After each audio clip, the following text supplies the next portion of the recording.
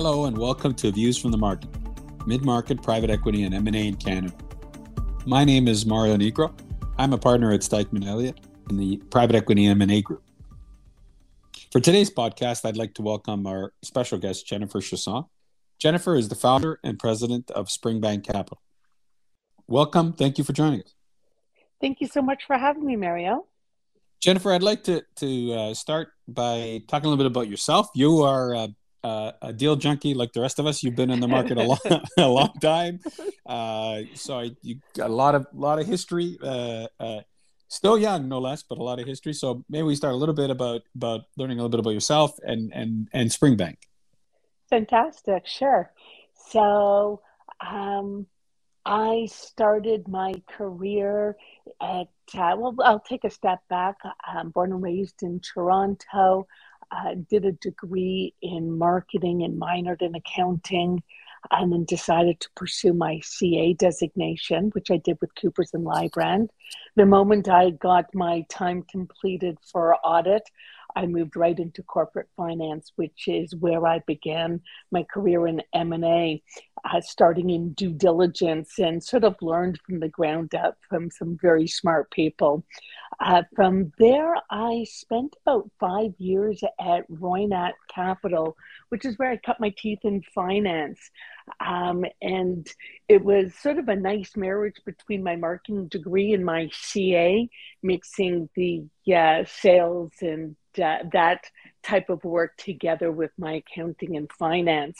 Then I decided to pursue my CBB, Chartered Business Valuator designation, and joined BDO during that undertaking. And in 2004, I took the bold step of taking my practice out by myself, which was a very exciting, scary time, but I've never looked back.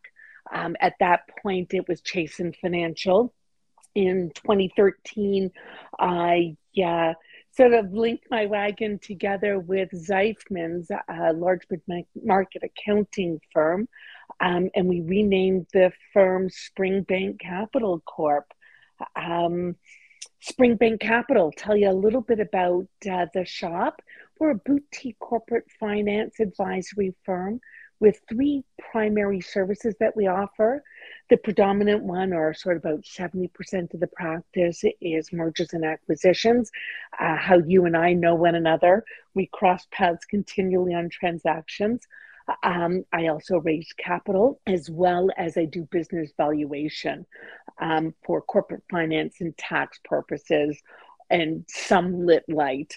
I don't focus on litigation at all, corporate finance. And as you said, a bit of a deal junkie. Been doing this for about 25 years now, with about 100 deals or so under my belt. And over the last 10 years, many of them with you, Mario.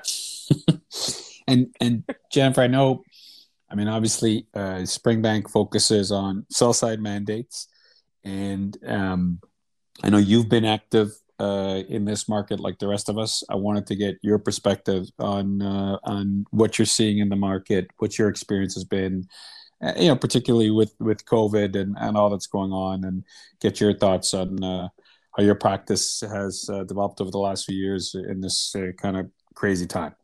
It really has been a crazy time. Just to give a little color on sort of niche in the market that we focus on, we're in the lower mid-market alongside you. We focus on entrepreneurs and family businesses of at least $1 million of EBITDA. A lot of my clients tend to be in the old economy with some, I just closed a transaction for Lean Industries, so it's a fintech deal. So I definitely stepped outside of the old economy type businesses, but my mainstay tends to be manufacturing, distribution, business services, to get sort of put some parameters on the types of deals that we focus on. And COVID during this time, what I found to be a lot of haves and companies that have done it extremely well, and then you've got the have-nots that have struggled under the pandemic. At Springbank, we've seen a ton of deals. We've done about $250 million worth of transactions in the last year and a half, which has been extraordinary.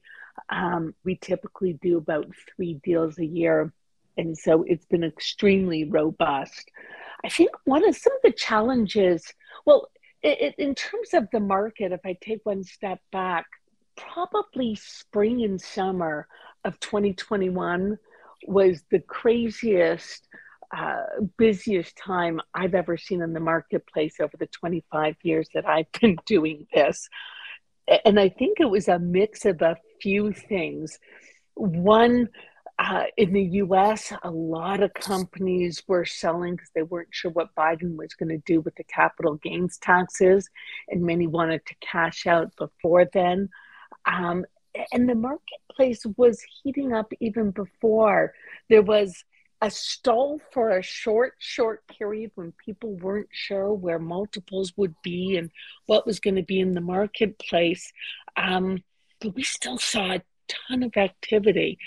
We even brought a deal to market in June of 2020, sort of just 4 months in. One of the challenges I think some of the buyers were having is valuation, how much of the growth that many of these companies were enjoying was a COVID bump and how much was sustainable. I think that was one of the challenges that a lot of buyers were working through. At the end of the day, it didn't impact multiples. Multiples were very frothy throughout, and they continue to be. I think the marketplace has calmed down since that time. It was quite at a peak, but it's still really active today. Can I ask you, Jennifer? You highlighted something I've noticed too, and I wanted to get your thoughts on the old economy. For all the talk about tech and the new economy, it seems as though in the last couple of years the old economy is back. There is an interest in old school companies, manufacturing, HVAC, tool and die, businesses that you couldn't sell. Honestly, you could not sell them 5 or 10 years. Nobody wanted them.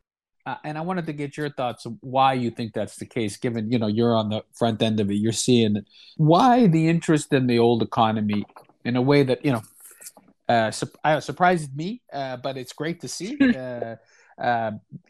Get your thoughts on that, why the old economy is popular and seems to have made a comeback. You know what? I've always lived and breathed in this space from my Roynet days that focused on on old economy businesses. But I think in part it's not moving at lightning speed, so people can keep up with it and understand it. There's stability there. I think they get comfort from the stable growth instead of the rocket that people aren't sure is going to be there the next day. It's bags, bottles. People are going to need, their soap bottles and shampoo bottles or soup jars every day of every week of every year. It's like when garbage was the craze with PEs. There was a lot of shopping in that space.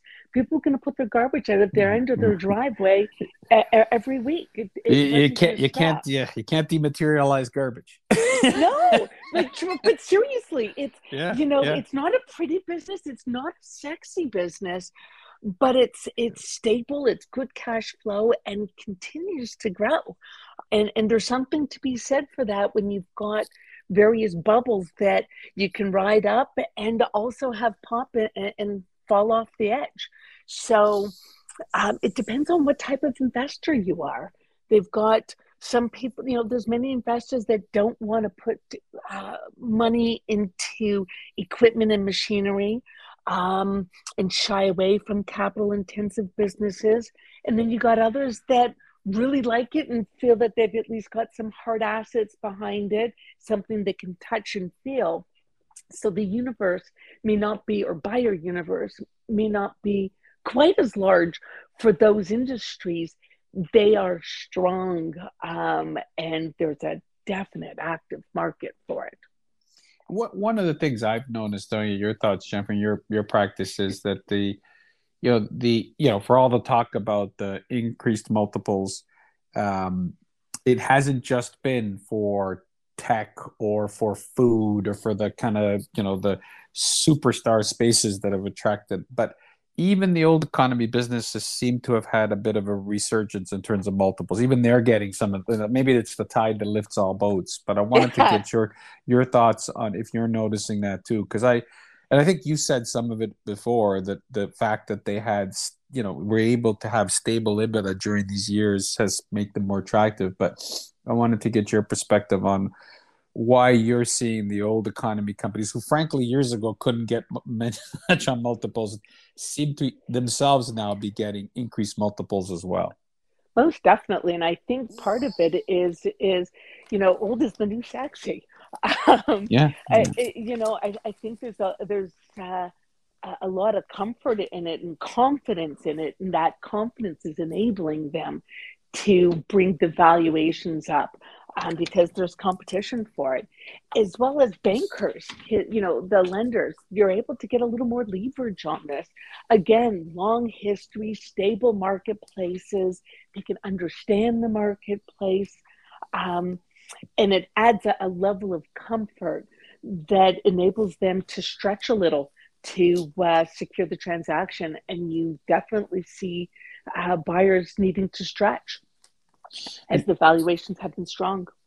and I'm curious. I mean, in terms of the type of buyers in the old economy, is it a new breed? Is same buyer, different buyers than in the past? Are you seeing more people come to the old economy type businesses, the manufacturings, the production type businesses? Are you seeing new type of buyers, or is it just the amplifying of the people that were already there?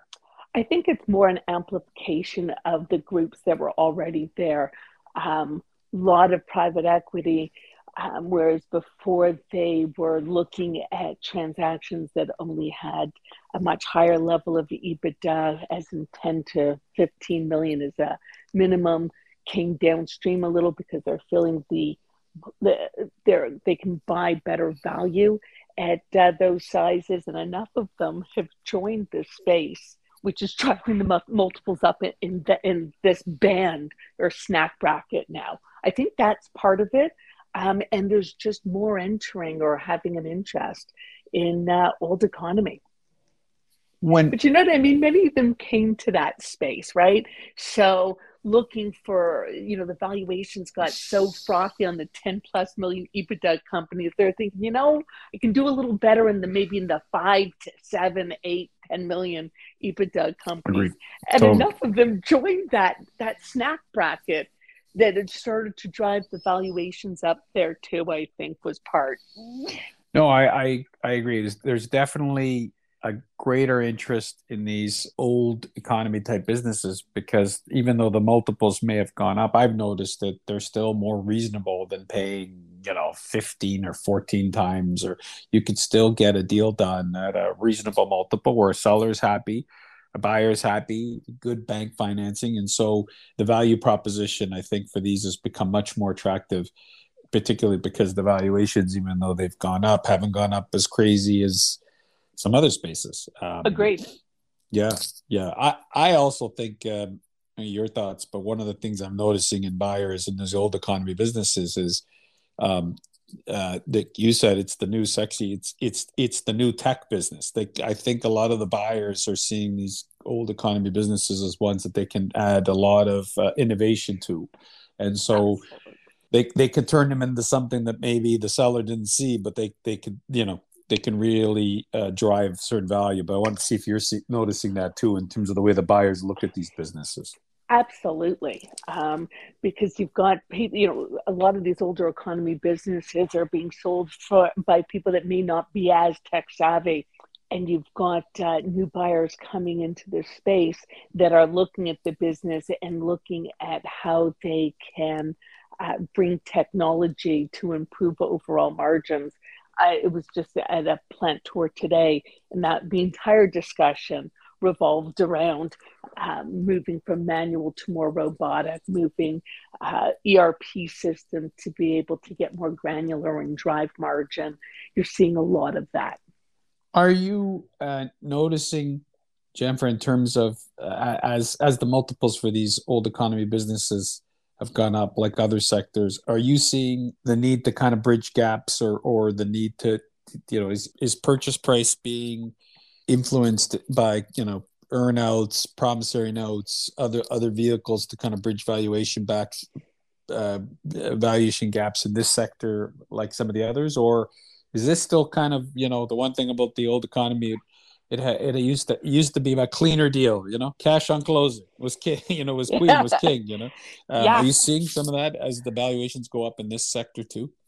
that's a great question. And we are seeing a little bit more of that. Whereas before it was a clean deal. Here's your purchase price. Well, there may be a little structure with possibly a VTB. It was a simple, clean close with a number. Today, you're seeing a little bit more structuring to a deal with some earnouts. And it's something I've been thinking a little bit more on as to what's driving that. Is it some of the uncertainty today in the marketplace with the continued growth to bridge that value gap?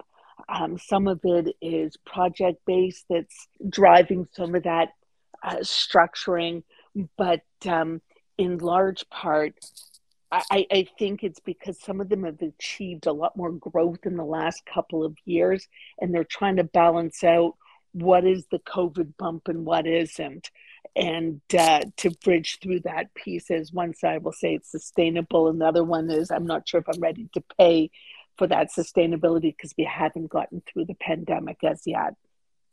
I mean, I always ask a kind of crystal ball question about where the market's going and where you see it going. And I want to ask the same of you, given where you're at and the successful year you've had in 2021. Where do you see the market going? Do you think we'll continue with this kind of strong pace of deal activity? Any factors you see affecting that? I want to get a sense from you on where you see this all going. I absolutely think it's going to continue to be strong, if not accelerate. I think many people, after getting through this whole COVID period, are tired. And the many people I'm speaking to are saying they're getting ready to retire. I think it's going to create a lot of opportunity for search funds. I think it's going to create opportunity in the large corporations for the millennials to move up the food chain in their careers as the older people are, I say older people, the people that are closer to retirement are tired and choosing to retire and wanting to do something different. The pandemic has shone a light on things. And I believe, and from what I'm seeing, is causing people to want more than just their work life. They're looking for a little more. They're seeing life being a little shorter and looking for a little more sweetness in their day to day. Well, I look forward to doing some more deals together. I want to thank you for joining us today. It's been great to have you and to get your perspective, and I really appreciate it. Thank you for joining us. Thanks so much for having me, Mario. I appreciate it. Have a great day.